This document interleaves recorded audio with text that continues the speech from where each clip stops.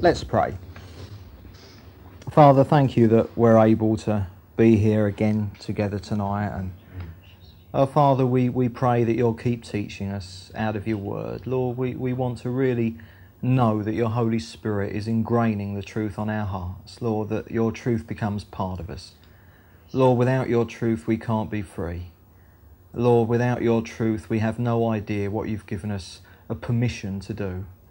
And yet, Lord, as soon as we know you've said we can do something, then, Lord, we know that you'll empower us to do it and we can go for it. So, Father, just show us what to be going for.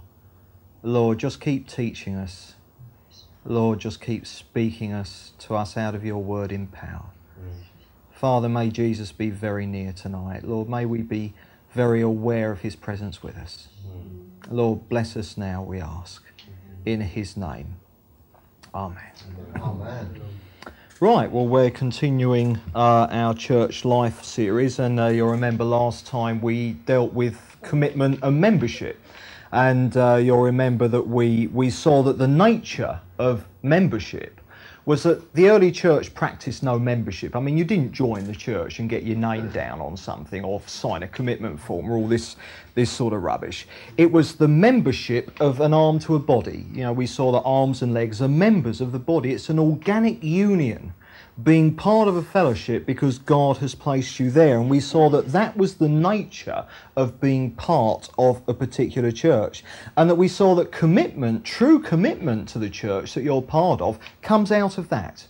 And we saw that commitment isn't a question of pressurising people. It's not a question of chasing them up to make sure they're going to all the meetings or anything like that. Commitment is a question, if you want to be there, you'll be there. And you remember I said, if there's a good film on telly, if that appeals to you more than being with a family, stay home and watch the telly. No problem, you know, and we'll be praying that God will sort you out. But we won't pressure you. Can you see? There's no point pressuring people. And so we saw that membership is a question of kind of being a member in the way that an arm is a member of the body. And we're on a very similar theme tonight, so we've got to build on this a bit more, and we're going to look at the dynamic behind the life of a church. You know, what is it that makes a church tick? And that what we're going to be looking at tonight is body life, what I'm calling body life. Or for all you Olivia Newton-John fans, it's a bit of body talk. Get you? All right, okay, that's what we're into tonight. Now, let's tie this up with what we were seeing last week about membership. Go to 1 Corinthians 12. 1 Corinthians chapter 12. And you hear a lot of talk in Christian circles about body ministry and body this and body that, so we better have a look at it. And 1 Corinthians 12, and first of all we'll read verse 12 and 13. Paul says, "For just as the body is one and has many members," see, members, part of a body, "and all the members of the body, though many are one body, so it is with Christ. For by one Spirit we were all baptized into one body, Jew or Greek, slaves or free, and all were made to drink of the one Spirit." And then go down into verse 27. "Now you are the body of Christ and individually members of it." And so we're seeing that tonight it's still body, body, body. We've got to build on this theme a little bit more. Now the verses in between, verse 14 down to verse 26, are tremendously important. We'll be back to them later on in this study. But what I want to try and do is to get across to you the kind of the fundamentals of what this body life or church life is all about.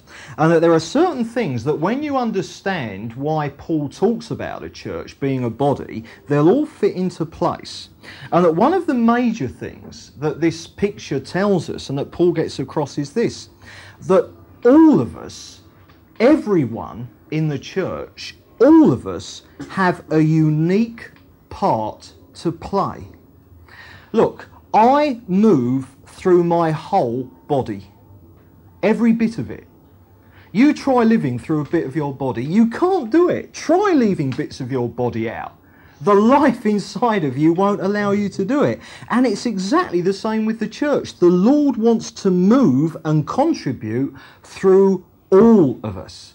So can you see that? You use your whole body, every part of it, and that is how it must be with us. Remember, we've seen again and again that as a church, we are the local family of God. We are God's family in Chigwell.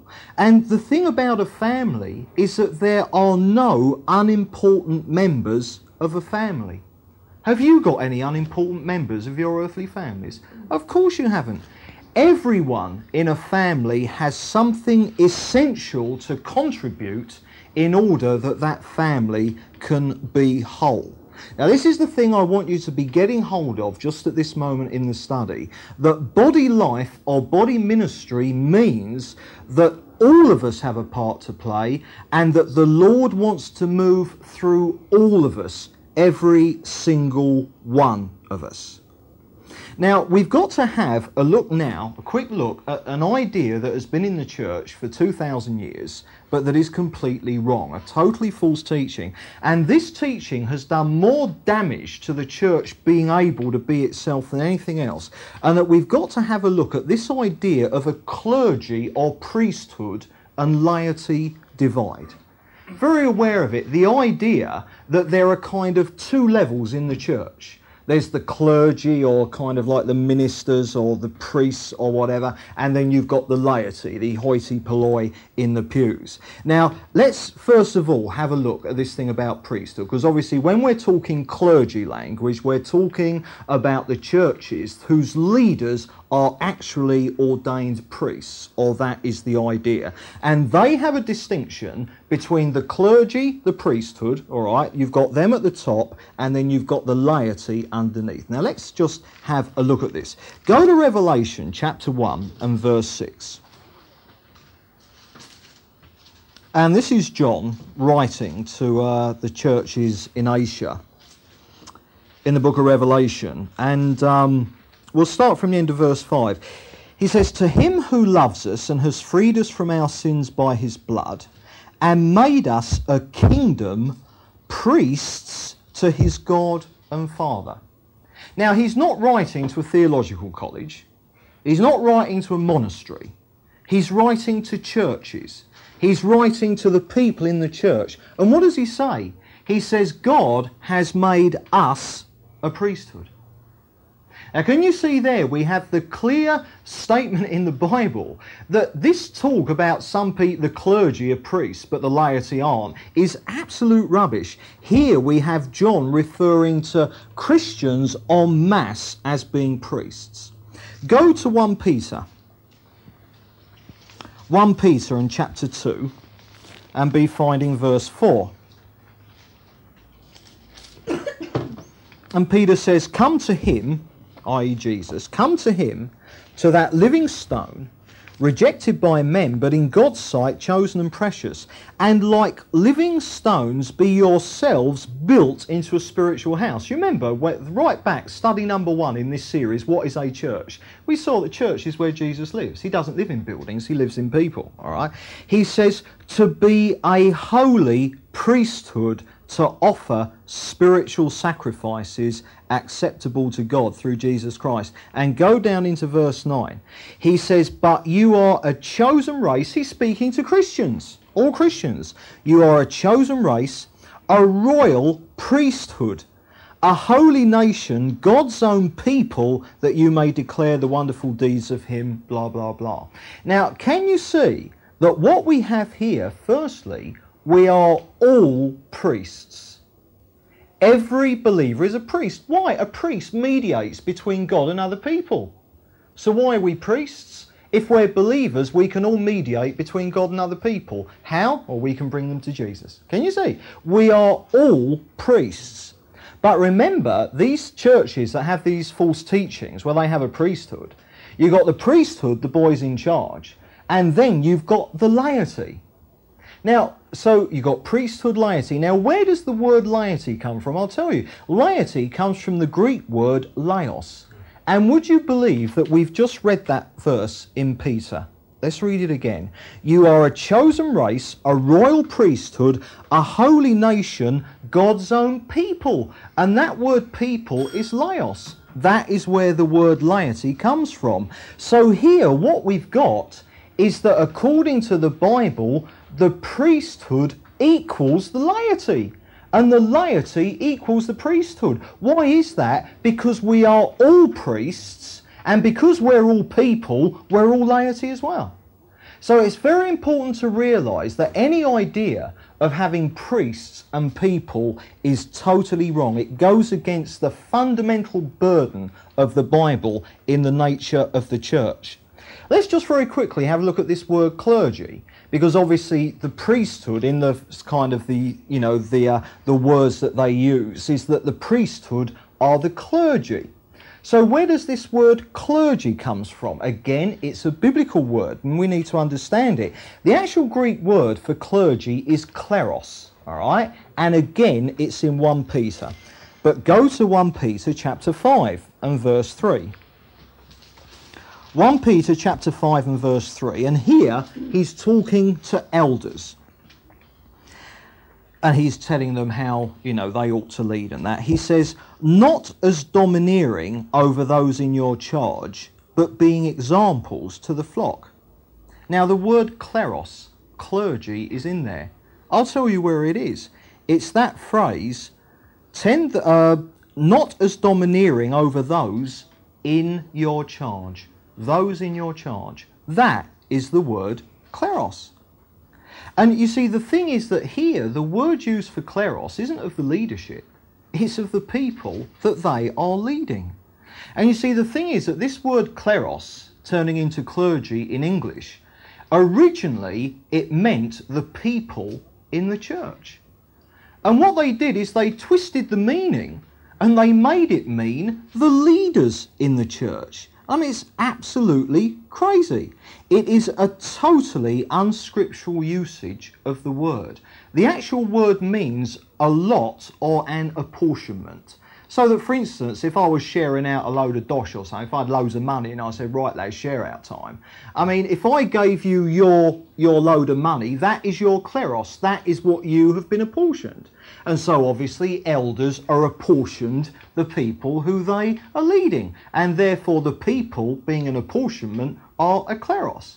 So what we've seen here, that in order to keep these false systems and these false teachings going, churches actually are willing to corrupt the original meanings of the words in the Bible and change them to suit themselves. We've seen quite clearly we are all priests as believers. We've seen also that we are all laity. And we have seen as well that kleros, clergy, doesn't refer to people who are leading, least of all priests who are leading, because there aren't supposed to be any, but it refers in fact to the people. And so therefore, can you see that any distinction between clergy or priesthood and laity is an absolutely wrong idea that does not come from the Bible. It's a division between the people in the church that should not be there. And you see, the point is that when you've got clergy and laity, you see, you've got the people who God can use, but you've got the priests, you've got the clergy who God can really use. And that is the false distinction that Satan has brought in. Okay, right, so there's the clergy, laity and priesthood thingy. But there are lots and lots of churches that don't have priests. They don't have clergy as such. I mean, if you spoke to a Baptist church, they say, oh no, we don't have priests, we're all priests, you see. And there are lots of other churches, but they are still in an equally serious false teaching. And I'll tell you why. It's because those churches, all right, they don't have priests, they don't have clergy, they say we're all priests, we're all laity, but they have ministers, don't they? Sort of, he's a minister. Gasp, all right? And again, you get this divide in churches. These are the ministers, these are the people. Right, okay, so we better understand what a minister is, haven't we? We better understand what ministry actually is, biblically. And what we've got to do is ask, right, who exactly is in the ministry in this church? I mean, if you go like, you know, to a local Anglican church or the local Baptist church or something like that, or, you know, the local Methodist church, or even the local Pentecostal church, you can ask who is in ministry in this church, all right? And it's dead clear because it's all the blokes with Rev in front of their name, isn't it? You know, thoroughgoing little, you know, kind of, you know, priesthood and ministerhood and stuff like that. Now, we've got to ask, okay, who is in ministry in this particular church? Go to Ephesians 4. Now, this passage, you may have noticed, we've been in this an awful lot in this Church Life series, and we're going to be back to it again and again and again because it's such an important passage. But Ephesians 4, verse 11 to 13. Right, okay. As is Paul speaking, he says, and his gifts were that some should be apostles, some prophets, some evangelists, some pastors and teachers. There is, if you like, the leadership. For the equipment of the saints, for the work of the ministry, for the building up the body of Christ. So here they say, look, can't you see, Beresford, you've got the ministers. And their job as ministers, all right, is that they build up the body of Christ, all right. They're there to equip the saints, and they are there for the work of the ministry. Now then, that's subtle, and I'll tell you why. Because in most of your English translations, you will see commas at various points in that sentence. Now, in the Greek, there are no commas. Let me read it again, this time leaving the commas out, and the real meaning of the Greek comes across. And his gifts were that some should be apostles, prophets, evangelists, pastors and teachers, for the equipment of the saints for the work of the ministry, for the building up of the body of Christ. Now, can you see the difference there? Leaders aren't there for sort of equipping the saints and for the work of the ministry. The leadership are there are for equipping the saints to be doing the work of the ministry. Can you see? It's not saying that ministry is for the leaders. It's saying the leaders are there to make sure that everyone in the church is coming into the ministry that God has called them to. And so therefore here, that we can see that in regards to answering the question, who is in ministry in the church, we all are. All of us are in ministry. And leadership is there simply to equip us so that we can fulfill our ministry. But leadership is certainly not there to do the ministry and look after the plebs. Can you see? So therefore, who's in ministry in this church? All of us are. This actual word minister gets used in the Bible quite a lot, minister, ministry, etc., etc., and we use it in the church today quite a lot. But we want to find out what it actually means. You can use the same word in two different ways and give it a totally different meaning, and that is what we've done with this word. What is the Greek word here that our Bibles translate into minister? Well, it's the Greek word diakonos. Diakonos. Let's see it elsewhere and then find out what it means. Go to John chapter 2. John chapter 2. Now remember, we're just, sort of like realising the fact that there are churches that have ministers and they say, he's our minister. Can you see? And we're asking, can that possibly be right? All right. John chapter 2, verse 5. Now, this is the story about, Jesus being at the wedding of Cana. And we don't need to go into it, except we want this verse. His mother said to the servants, do whatever he tells you. Where's diakonos? It's there in the plural. It's servants. Diakonos simply means a servant. Go to Mark 10. We'll see it again.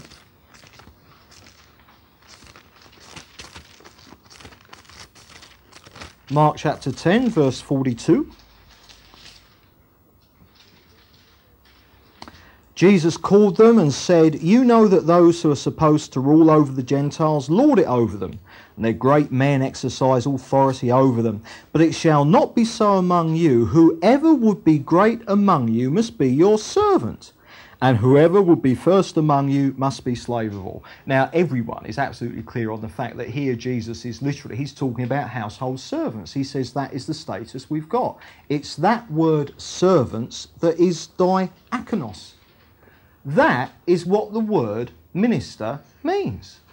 It means a servant. It doesn't mean someone who's big boss with a dog collar and a rev in front of his name. It doesn't mean that at all. It was the common Greek word for a common household servant. And what we have got to do is that we have got to totally divest this word minister of its professional connotation. Now, can you see that? Minister amongst Christians today has got a professional connotation. That is not what it means in the Bible in the slightest. And when you realise that these Charlies who love to say, I'm the minister, or I'm a minister, if they realised that they were saying, I'm a servant, I bet they wouldn't say it half so much, would they? I mean, where's the glamour? Where's the respect? You know, I mean, sort of someone comes along, all right, and say, what's your job? I'm a servant. Oh, gasp, what a high position. Let me just, you know, do obeisance to you. But someone walks in with a dog collar, ring of confidence, I call it, for their inferiority complexes, walk in with one of them, and everyone's got to pay, you know, great respect towards them. It reminds me of the Pharisees. Remember what Jesus said? They love to get the salutations in the marketplaces. Let me ask you, why would a Christian want to have a position in the church with a special uniform, a special title, Rev, Right Rev, Most Rev, you name it, he gets it? Why is that? I'll tell you, it's pride. It's the pride and it is the arrogance of the Pharisees. And we see it thriving in Christianity, Christian churches all over the country. We have got to get rid of the professional connotation of that word. I am a minister in this church, and so are each one of you. But for many Christians, because I'm an elder and because I'm a full-time Bible teacher, if I said I'm a minister in our church, they say, oh yes, of course, sir. Yeah? But if I said, and so are the rest of them, what? You got 50 full-time ministers in your church? Can you say? They just don't understand what the word actually means, and we've got to make sure that the professional connotation leaves that word. We are, all of us here, all of us ministers in the body of Christ. We are all, each one of us, part of this body. Now remember what I said earlier about your body. You move through your whole body, don't you? We, each one of us, are part of the body of Jesus here. What does that mean? It means that Jesus wants to move through us all. Now, I've had a poke at the guys at the top, haven't I, who love their revs and their dog collars. But I'll tell you one of the things that keeps that going, it's not all their fault. They're responsible. They'll have to answer to God for it, all right? But the people have got to take responsibility and some of the blame. And you see, the reason is that there are lots and lots of Christians that they want a professional up the front because he does most of the work. And if a problem comes up in the church that no one can handle, well, it's not your fault. I'm not paid to do that. It's our minister's fault. Can you see? And so therefore, it's not just the leaders who have got to get this sorted out in their hearts before God, it's the people who have got to get it sorted out in their hearts before God. Because when I say that all of us are ministers, Jesus wants to move through all of us, that's great, fantastic, praise the Lord, as people say. But what's the flip side of that? I'll tell you, each one of us are responsible for this church. That's different, isn't it? Each one of us are responsible for the person in the most trouble at the moment. Can you see? And you can't just palm it off to the professionals and say, this isn't my bother. It is your bother. Each one of us are ministers. Each one are responsible. Go back to Ephesians 4. I make no apology for labouring this because Paul laboured it, as we're now going to see. Ephesians 4. We've already read from verse 11 down to verse 13. And in kind of the same sentence. Paul wrote very, very long sentences, you know. He weren't very good at English, or Greek, rather. Okay, and let's start reading from verse 13. He says, until we all attain to the unity of the faith, to the knowledge of the Son of God, to mature manhood, to the measure of the stature of the fullness of Christ. That's where each one of us individually is supposed to be going. So that we may no longer be children tossed to and fro, carried about by every wind of doctrine, by the cunning of men, by their craftiness and deceitful wiles. I'll tell you, the only reason that clergy have got away with it for so long is because Christians are still children tossed to and fro, taken in by the deceit of men, the idea of a priesthood. Crazy. He says, rather, speaking the truth in love, we're to grow up in every way into him who is the head, into Christ, from whom the whole body, joined and knit together by every joint with which it is supplied, when each part is working properly, makes bodily growth and upbuilds itself in love. Now look, he says every joint, and he says each part. Can you see? Every individual believer in a church is a channel through whom Jesus wants to be moving. Go to 1 Corinthians 12.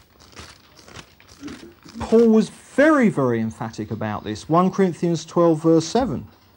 When he deals with the gifts of the Spirit, he says to each is given the manifestation of the Spirit for the common good. To each. Paul wanted to see every person being a minister in the body of Christ. Go down into verse 11. All these are inspired by one and the same Spirit, who apportions to each one individually as he wills. Can you see? We've seen at the beginning of this course that fellowship, when we looked at fellowship, the word doesn't just mean general sharing, it specifically means what you can contribute into that sharing. Doesn't mean what you can get out of the sharing, it means what you can put into it.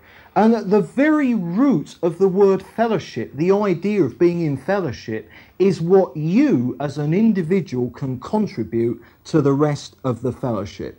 The Lord wants to move through me, and the Lord wants to move through you for the benefit of the rest of the fellowship. So can you see how important that is? There must be no one sitting back with their feet up. No one saying, well, of course, God isn't going to use me, I'm too bad. There must be none of that. There is no excuse for that kind of spiritual laziness. Jesus wants to minister through all of us. Now, what I want to do now is to bring out the main thrust, the most important thing about body life. And it's the key to understanding the dynamic behind church life.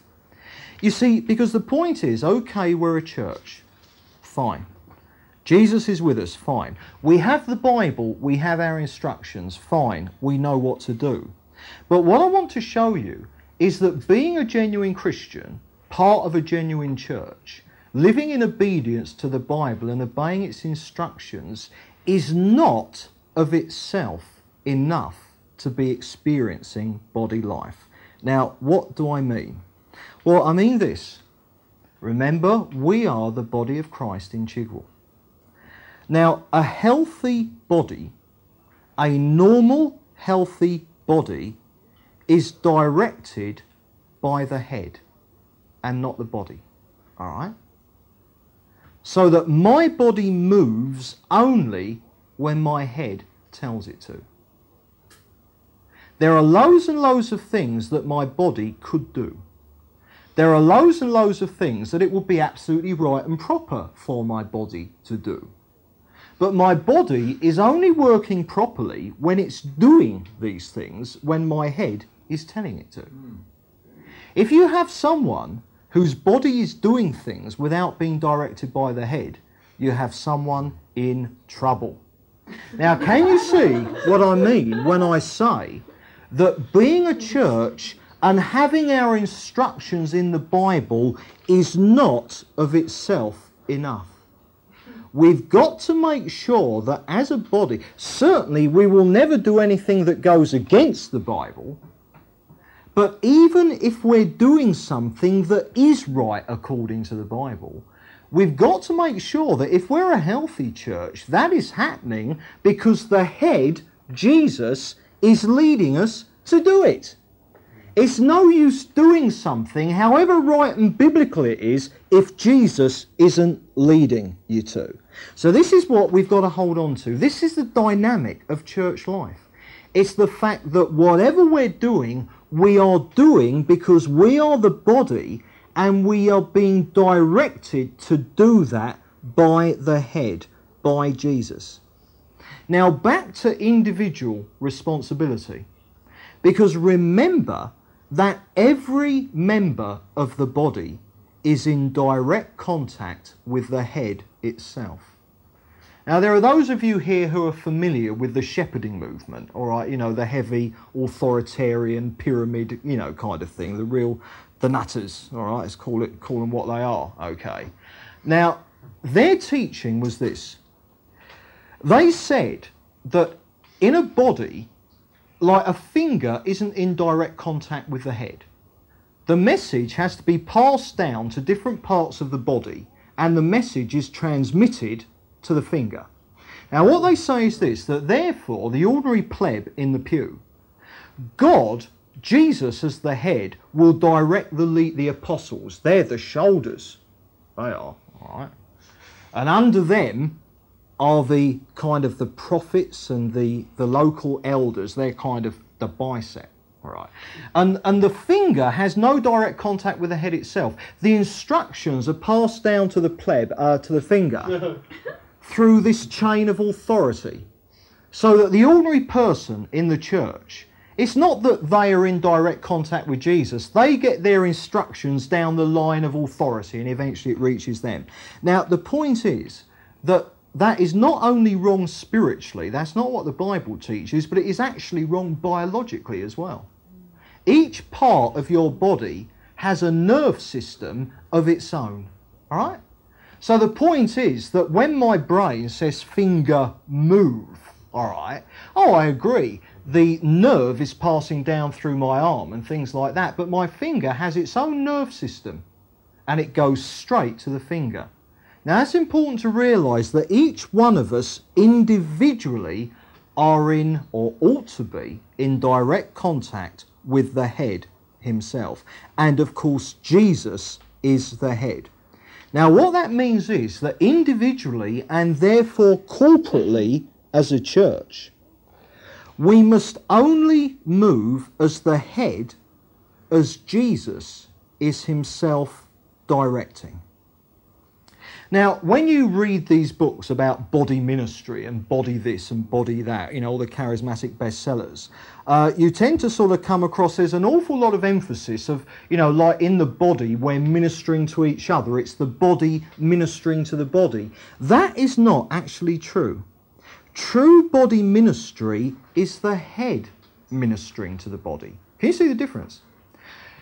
If I am used to bless you, that is not me as the body ministering to you as another part of the body.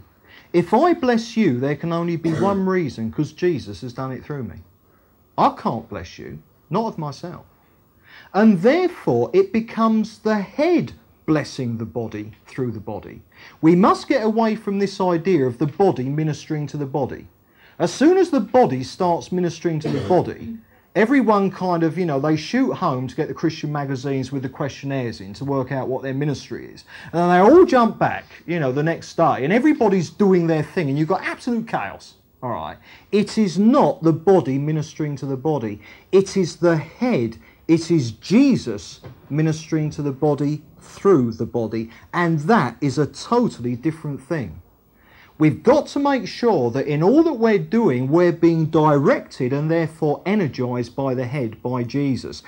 And that we're not just the body doing its own thing, however scriptural, and therefore energised purely by the flesh or by the powers of our own personalities, knowledge, or whatever. That won't do any good at all. So therefore, what the body does at any one moment is up to the head. It should not be the body doing things by itself. Let me give you a couple of examples. I mean, for instance, let's take growth and development. Now, as a church, obviously, in the future, we're going to grow and we're going to develop. We're going to mature, and that is absolutely right. But remember, we're a body of Christ. Now, in your body and in my body, the growth and development of your body is kind of, it's directed by the pituitary gland. Do you know where the pituitary gland is? It's in the head, there.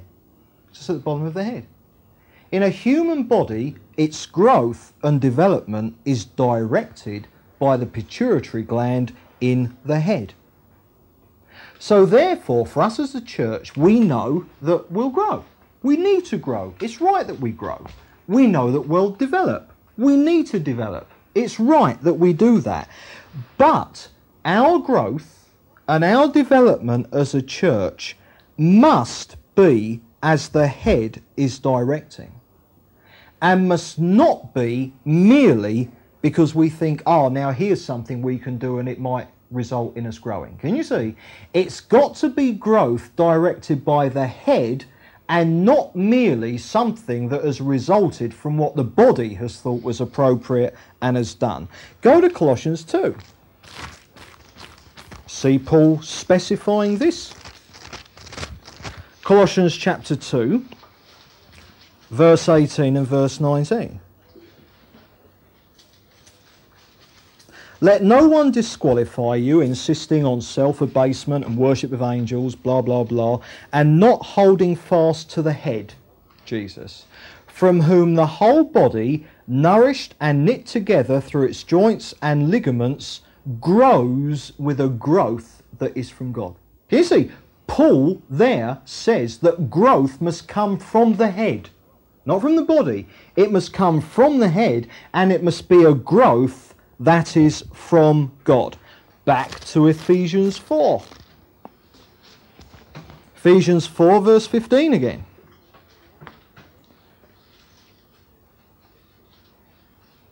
Paul says, rather, speaking the truth in love, we are to grow up in every way into Him who is the head, into Christ. Growth, the head, Jesus, from whom the whole body, joined and knit together by every joint with which it is supplied, when each part is working properly, makes bodily growth and upbuilds itself in love. And there you see Paul saying that growth and development in the church has got to come from the head itself. Now, this is why it's so important that we realise that the church growing is far more than increased numbers. It is increased numbers, but it is far more than that. It is quite possible for a church to grow numerically and to find after a few years that it's not so much that it's grown as that it's got fat. Can you see? That is not genuine growth. We need to realise that any growth that we experience, including numbers, because God is going to bring numbers in. Of course He is. There are loads of unbelievers out there who need to get saved. How are they going to get saved? They're going to get saved here in Chigwell through us. God's got other people as well, of course He has. But our concern is that the people that we're in contact with as a church, the unbelievers we mix with day to day, they are going to get saved through us. So obviously we are going to grow. But what we are not going to do is say, right, okay, boy, yeah, sure, we should have grown. Right, let's have a mission. Now, I'll tell you, in the church today, and I'm talking about the Bible-believing, Spirit-filled church, there are church growth experts. I mean, they're the spiritual equivalent of businesses' time and motion men. And they come in and they say, well, look, you're doing this wrong, you're doing that wrong. From our experience, do this and your church will grow. Can you see, this is a classic example of growth that isn't from the head. It's merely by business acumen in the flesh. And that is not the way to do it in the slightest. And what I'm going to say to you is that if churches can grow numerically by getting up to that kind of rubbish, my goodness, how much more will we grow when we let the growth come from the head, from Jesus? Can you see? So we're not destining ourselves to be a small church for the rest of our lives. Quite the contrary. We're going to see God bring people in. But we want to make sure it's growth. We want to make sure it isn't just getting fat. And you remember when we were talking about evangelism in this series earlier on, we were saying that it's right that we evangelise, of course it is. But the point is that has got to be being led by God. It's no use saying, right, low numbers, we need a mission. And I know churches, they have a big mission precisely when their funds are low. And I'm not kidding. I tell you that seriously. I have been in churches when a mission has been suggested and arranged because the giving has got so low. More people would mean more giving, and I'm saying that based on my own personal experience and involvement with churches. I'm not making that up. Now, can you see, if God tells us to do organised evangelism, we will. If he doesn't, we won't. And other churches can bully us all they want. They can say, oh, you should have been in Mission 89, all they want. Jesus didn't tell us to be, so we weren't, all right? Tremendously important. Now, that aside, evangelism, there are many, many things as we grow as a church. We know that there are structures that the Bible gives the church which are right, and that they're not in place amongst us yet. And it's for this simple reason. It's very, very important that you don't even start doing biblically correct organisation unless the Lord is actually leading you. Can you see? Like, it's perfectly possible that a church, I mean, here we've got 2 elders, and I mean, from the time that we became a church, but I mean, we've been a fellowship for a long, long time before that. But by the time we became a church, we had 2 elders, no problem. But it would be no problem whatsoever for a church to begin, and it might be 2 or 3 years before God raised up elders. That would be no problem. You won't bonk them over the head and say, well, you've got to have elders, because they might say, well, look, God hasn't led us into that yet. We haven't got anyone who's ready for a start. So there is biblically correct organisations. There are scriptural structures which must in time be put into place, but we must ensure that they are never put into place until such time as the head, as Jesus, is leading us to do it. We must never move ahead of God. I mean, it's like as soon as we became a church, we didn't immediately start the love feast. A few weeks went by, and then the right time came, and we started it. That was absolutely right, okay. We have now started our prayer evenings every Friday. And yet for for months as a church, we didn't have a prayer evening. Always knew that it was right to have one. Always knew that the Bible taught that it was right to have one. But when did we have one? When the time was right.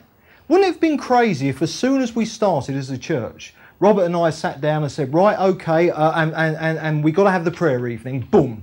Can you see what a disaster it would have been if it had happened before we were ready? But the time came and Jesus led us and we started the prayer evening. And what so thrilled me is that that didn't come from Robert and I. That came through people in the church who said, it's time to do it. And Robert and I love that when there are people in the fellowship who say, hey, come on, this is what God is saying. And it all checks out absolutely biblically. So we said, right, let's dive in, let's get going. Can you see the difference between just doing it because the Bible says and doing it because the head is directing the body to do it? So that is a principle that we're going to come back again to later. And we'll see the way in the early church how structures that were right were only put into place sometimes years after the church actually started. Remember that a church, and we've seen this before, the church is an organism. It is not an organisation. And yet, if a church has the mentality of, right, the Bible says it, plonk, we do it now, and on go the structures, etc., etc., that church will turn into an organisation, a set of rules and regulations and structures.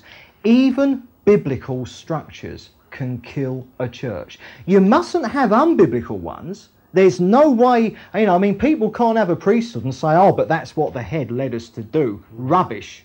We know that the head doesn't lead people to be priests because it goes against the Bible. Jesus will never lead us against the Bible. But the key to being an organism, we will certainly do what is scriptural, but we will do it when the head himself directs.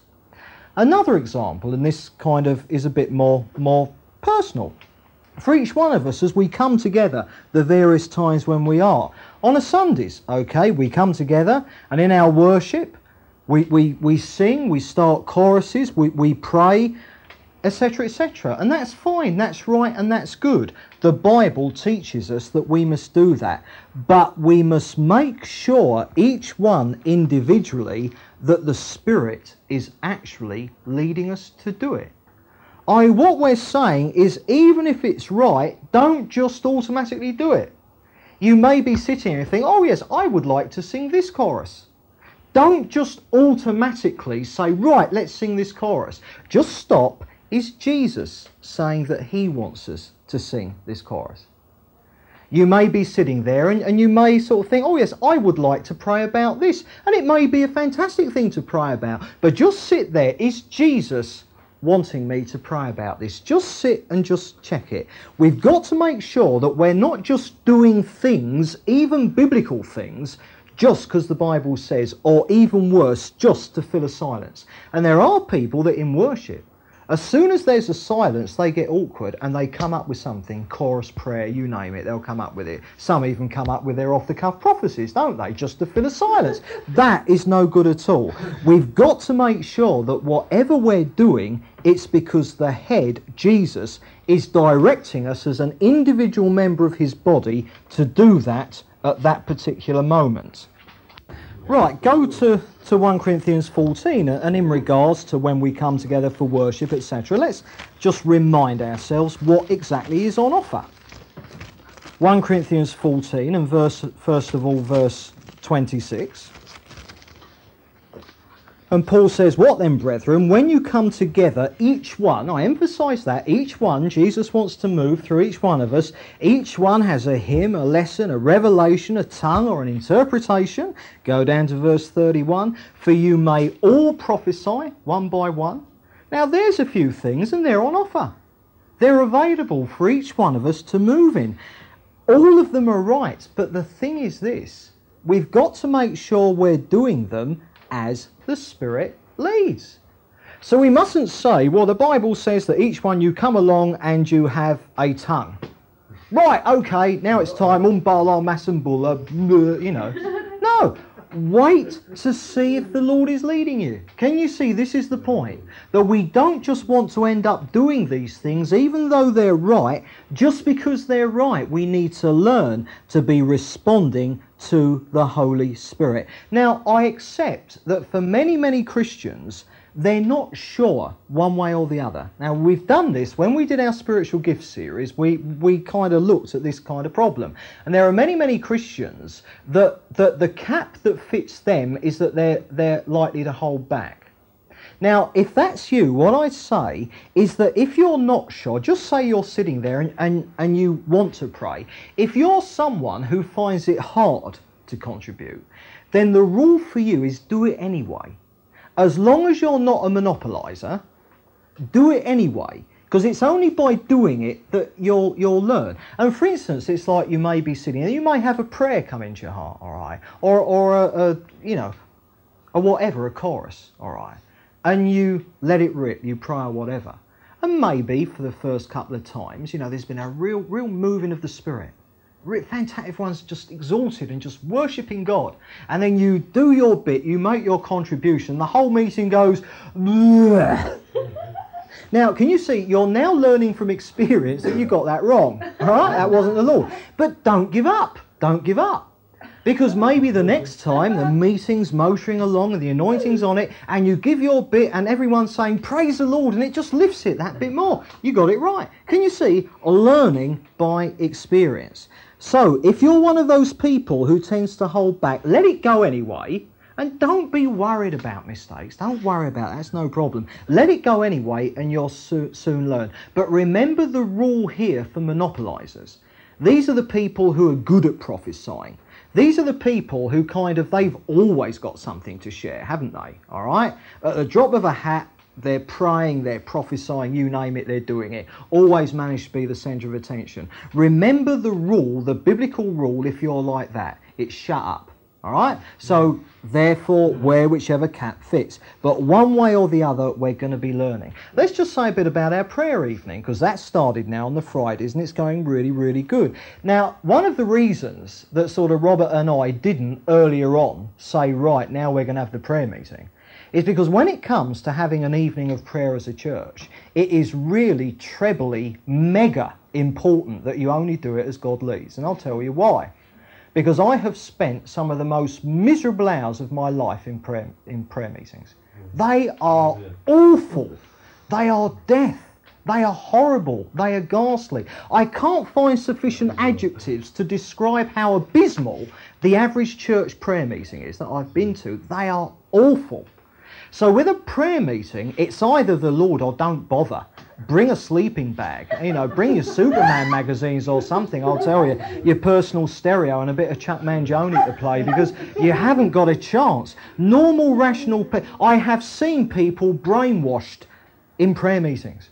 I have seen normal people join churches, and after 10 years of going to the prayer meetings, every Tuesday or Friday evening, do you know what happens? They come home from work and they turn into zombies. And they don't become human again until the next morning, because it's the only way they can mentally and emotionally handle the prayer meeting. Prayer meetings are that deadly. And yet, what have we found on our Fridays? They're brilliant. They're brilliant. And you see, it's because we're making sure that we're operating on this principle. We are not just coming together as a church to pray with a prayer list. Oh, goodness, prayer lists. I mean, there are certain things that we know we have a responsibility to be praying for regularly, and the Lord certainly fits them in. But when we come together to pray, what we're doing, we're looking for the Lord's burden. We're looking for the Lord to set the tone of the evening. We're looking for the Lord to be leading us into what we're praying about. And we found, usually, there's been one or two hiccups, but we're learning. It doesn't matter, we're learning. All right. Now, we've ended up rolling around on the floor on one or two occasions now, but it doesn't matter. We're learning. But we're finding that the flow is there. That you can be sitting there and we're all praying for something, and then something comes into your head, you have a burden, and bang, someone else prays that exact same thing and carries everyone with them. Now, that is how a prayer evening should work. So therefore, don't just pray because you're at the prayer evening, but say, Lord, lead us in this prayer. All right, that is the way to do it. This is body life. It's the body moving spontaneously, moving freely at the direction of the head. And remember, back to this, a body cannot be healthy unless all its members are functioning properly. My foot was not functioning properly on Sunday. By the way, those who knew that I had an accident on Sunday, it's considerably better. All right. I fell jumping over the bed and I did my foot in and ended up down at the hospital. But it was a good news because I caught Belinda that night. Right, okay. No, and my foot has not been working properly, and my whole body has known about it. If your foot isn't working properly, your whole body isn't. So we've got to make sure that as individuals, as members of the body, we are all functioning properly, which means that we've got to find, each one of us, our function in this body. And in Ephesians 4 verse 12, we saw the way that leaders are there to equip the church, to equip them to do the work of the ministry. And that word equipment in the Greek, it's katartismos, and it means a fitting in place. Fitting something. And you'll remember that part of the pictures we've seen that Paul uses, he talks about joints and ligaments and bones, and that Greek word could be used like if a doctor had to reset a bone, if someone had broken their leg. That's the word. You fit it back into place. And we've all got to find out where we fit in the body of Christ and what our function is. Now, I'm not going to now do what some, sort of Bible teachers do and say, right, I want you all to go home tonight and I want you to find out what your function is in the body of Christ. And I'm not going to hand out these questionnaires where you fill them in and according to the number of points you get, they tell you what your particular ministry is. But the point is that each one of us, we need to be finding out all the time what our part in the body is. And if we're open, God will be showing us. And your function may change. Yeah, that's why it's no use saying, well, this is your ministry and that's it. That is your lot. We don't want to hear you doing anything else. It's flexible as the Lord leads. And remember that this body life principle is not just for our meetings either. This body life principle should be working every day of our lives, just generally out and about. I mean, it's like, for instance, we know that, there are times when we can give each other practical help. Now, believe me, if you're moving in body life and really listening to the Lord, I guarantee that you'll actually become aware of people who need practical help that you can give that you wouldn't have been aware of if you weren't moving in this. Can you see? God is quite capable of kind of bringing, making you aware of practical help that's needed that you can provide. Hospitality. I mean, that's a ministry. We're going to, later on in this series, we're going to be looking at all the ministries that God has set in the body of Christ and finding out just how many of them there are. I mean, I'll tell you, 1 or 2 or 3 of them at least are going to be each person's here because there's so blooming many of them. They're so comprehensive. But hospitality is one. Throw your house open. But the thing is, say, Lord, who do you want? Who do you want us to invite round? We can have someone round on Thursday night. We're not doing anything. Lord, who shall we have? And I guarantee you'll be inviting the people round who need to be round. A number of times, Blinge and I have experienced this. Talk about getting it dead right. It's amazing. But that's body life. Because you're only doing what the head, what Jesus is leading you to do. So in whatever these practical areas, day to day in our lives together out there in the world, make sure that this principle is kind of working. That when you're doing something, even if it's right, be doing it at the direction of Jesus. Not just, well, the Bible says it, so I better do it, moan. Make sure you're moving in this body life. And of course, the point is that the members of a body, my fingers, my legs, my toes, you name it, that they do their specific jobs in unison, in harmony, so that the whole body can move as the head directs. It's that unity. Now, let me ask you a question. What is the purpose of my body? I mean, I've got a body. What finally is its purpose? I'll tell you. It's so that people can meet me in it. That is the purpose of my body. And people have got a far greater chance of meeting me in my body if my body's doing what I tell it to. I mean, for instance, say someone phones up and say, Beresford, I want to come round and see you tonight. I say, fine, you come round 7 o'clock. Then at 5 to 7, my body decides to go out for a walk. I mean, they'd have a job meeting me, wouldn't they? Can you see? So what's the point of our body? It's so people can meet us in it. Now then, we are the church. We're the body of Christ. What is the purpose of us as a church being the body of Christ? It's so people can meet Jesus in us. Can you see? Now, how are people going to meet Jesus in us? If they kind of come in, and here we are as the body, sort of kind of busy, doing. No sign of the head. No sign of Jesus being there. Because the body is doing its own thing. I don't know if you've ever seen the rather hilarious sight of, like the chicken with the head chopped off. Running around the farmyard. If you get a very sharp machete, and if you get someone to, I haven't done this by the way, and I'm not now condoning blood sports, but I do think it's funny, that if you get someone to chase a chicken in your direction, and you've got a very sharp knife, and as the chicken passes by, with the knife you chop its head off clean. Do you know what? That chicken will keep running for quite a few minutes. The body is working even though the head isn't there. Now, isn't it sad the number of churches that are like that? They are headless bodies running around all over the place. No sign of the head whatsoever. Now, can you see? We've got to make sure that as the body, we're together with the head. Because I'll tell you, if your body ever parts company with your head, that's bad news. And we don't want that to be true of ourselves. Go back to 1 Corinthians 12 now, because it's in this context that we've got to look at those verses in between the ones that we read earlier.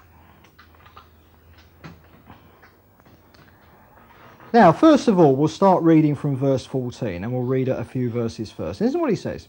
For the body does not consist of one member, but of many. If the foot should say, because I'm not a hand, I don't belong to the body, that wouldn't make it any less a part of the body. And if the ear should say, because I'm not an eye, I don't belong to the body, that would not make it any less a part of the body. If the whole body were an eye, where would the hearing be? If the whole body were an ear, where would the sense of smell? Where would be the sense of smell? But as it is, it reminds me of a joke that my dog's got no nose, how does he smell? Terrible. But as it is, God arranged the organs in the body, each one of them as he chose. If all were a single organ, where would the body be?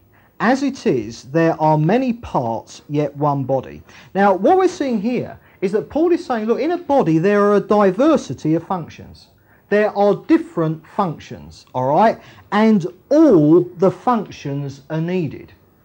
Now, what a lot of Christians do is that they say that the way they think is, they think, well, I haven't got what they consider to be a dramatic ministry. Oh, this yearning for dramatic ministries, it's destroying the church. That they think that because they haven't got one of these dramatic upfront ministries, they're no good. So they just sit there. Oh, God can't use me. I can't teach the Bible. I can't heal the sick. I can't work miracles. Do you know what I mean? I can't win Russia for Jesus. You know, and so they just sit there. You know, they just sit there. Now, what Paul's saying, he says, look, now hang on a sec. Because you haven't got one function doesn't mean that your function isn't valuable. Of course it is. Do your function. We've got to make sure there are no inferiority complexes. You might have what you think to be a piddling little ministry. I'll tell you, there's no such thing. There's no such thing. And if you're put out because you haven't got an upfront ministry, that's pride. That's pride. Anyone who wants an upfront ministry, all right, can be wanting that because of pride. All right? But someone who's not satisfied because they haven't got an upfront ministry, that is definitely pride. Can you see? So all the functions are needed. There must be no inferiority complexes. Let's move on. Verse 21.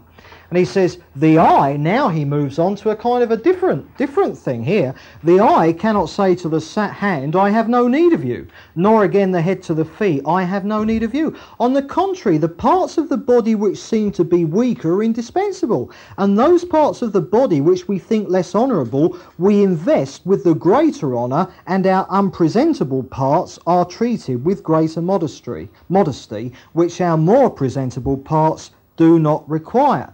Now he's talking here about people who are saying, well, I'm such an important part of the body that I don't need the rest of the body. He's talking about the big heads, isn't he? That's what he's doing here. Look, in this fellowship there are going to be no ministerial royal variety performers, all right? We've got enough of them in the body of Christ. You know, people who take the stage and they do their thing. Look at me, look at me, look at me. They are the very people that Paul is talking about. One of the things that I find thoroughly hateful in the church today, and so does the heart of God, is the way that you see the emphasis on the whole time of leaders getting together with leaders. Now, I'm not saying there's never a time for leaders of churches not to get together. I mean, that's okay, that's fair enough. But I was talking to someone a while ago, and as soon as he, found out that I was an elder in a fellowship, the first thing he asked me is, do you get together with the leaders of the other churches locally? I said, no, don't know any other leaders of any other churches locally who get together with me for a start. But the point is, I thought, what lies behind that question? I'll tell you. Have you noticed the way that the big boys always flock together? I mean, you notice the guys who write the books that are always in the top 10. You read their books and you'll always see that the author of one mentions when he was having dinner with the author of the other. Real little club they've got going. And I notice this emphasis. And what it turns into is this. You end up with leaders who only fellowship with other leaders. You're back to the clergy-laity divide. And I'll tell you why that is so awful. They're saying that the people they're leading can't meet their needs.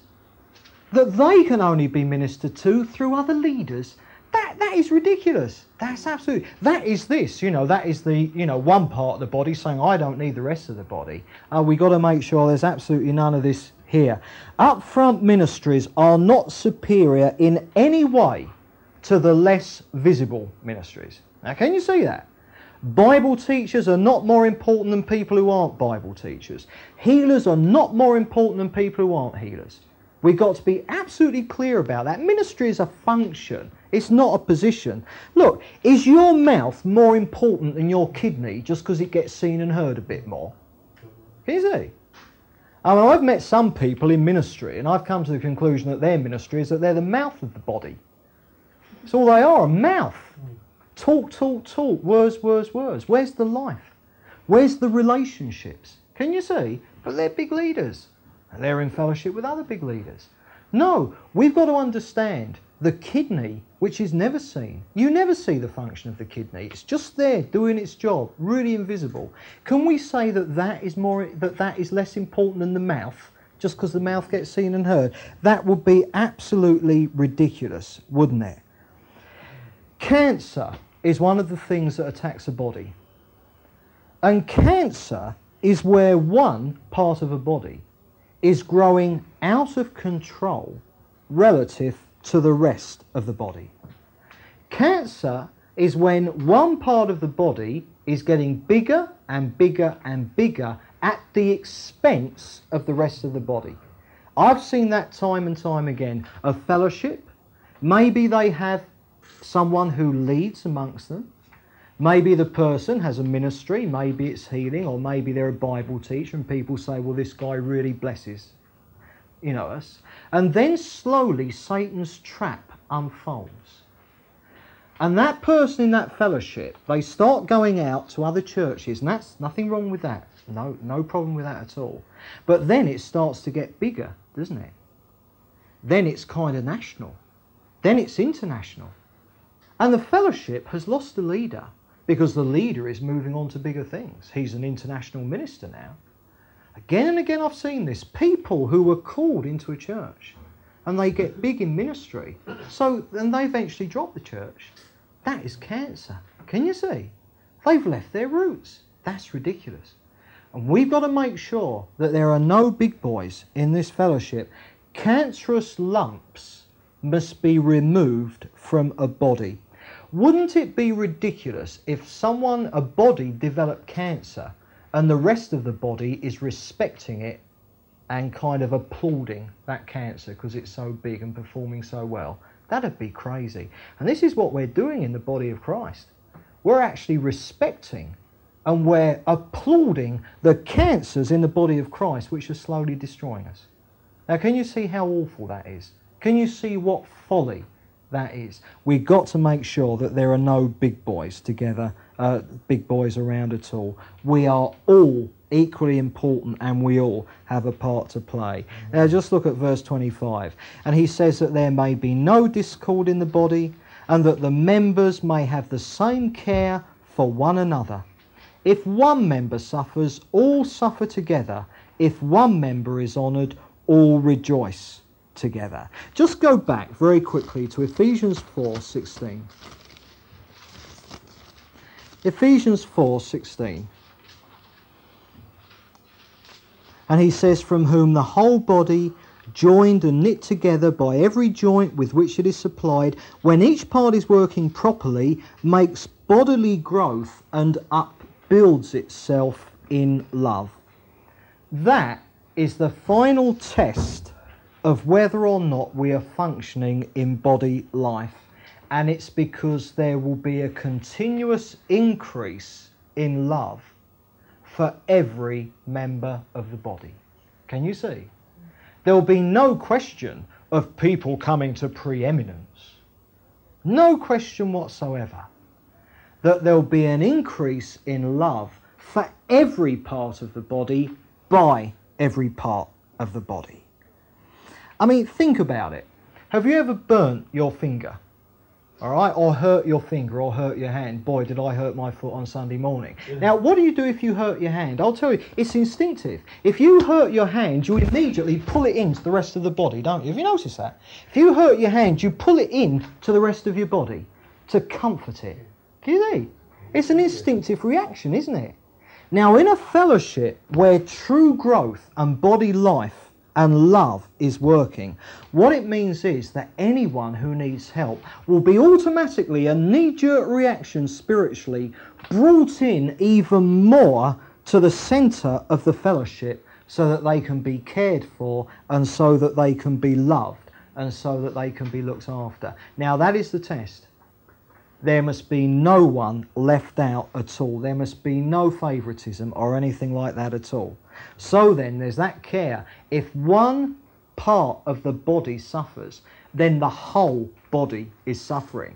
And I'll tell you, Sunday morning, it was only my foot that got really hurt. But I'll tell you, the rest of my body knew all about it. And that's how it's got to be with us.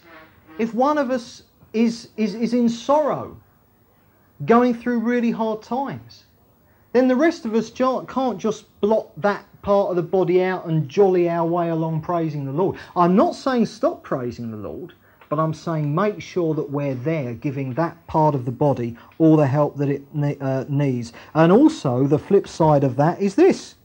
If my mouth enjoys dinner, and boy, my mouth enjoyed my dinner tonight. If your mouth enjoys dinner, so does your stomach. Can you see? No one part of the body is isolated from the rest of the body in its experience. And so likewise in this fellowship, one blessed, all blessed. Can you see? If someone gets a real blessing, we should all be rejoicing. It shouldn't be, as it so often is, oh, God don't bless me like that.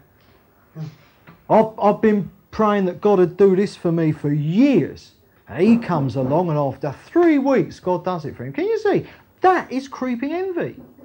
Envy is the sign of just sheer selfishness. If someone in the fellowship gets blessed, then that means that all of us are going to be blessed, sharing that blessing, absolutely thrilled for them. Now then, this is what happens when the dynamic behind ourselves as a church is body life. It's responding at all times, individually and therefore corporately as a body. It's responding to what the head is doing. It's responding to what Jesus himself wants to do. And remember, my body is there so I can do what I want through it. And remember, not just in regards to church life, but the whole of the Christian life. We saw this again and again in the Salvation series. What is the Christian life? The Christian life is Christ in you. It is not us living for Jesus. It is Jesus living through us. And church life is not us corporately living for Jesus. It's Jesus living through us corporately as a church. That is body life. Right, next time we move on to phase 3 in this series and we turn our attention to the subjects of church government, eldership and authority. And we pick that up next time.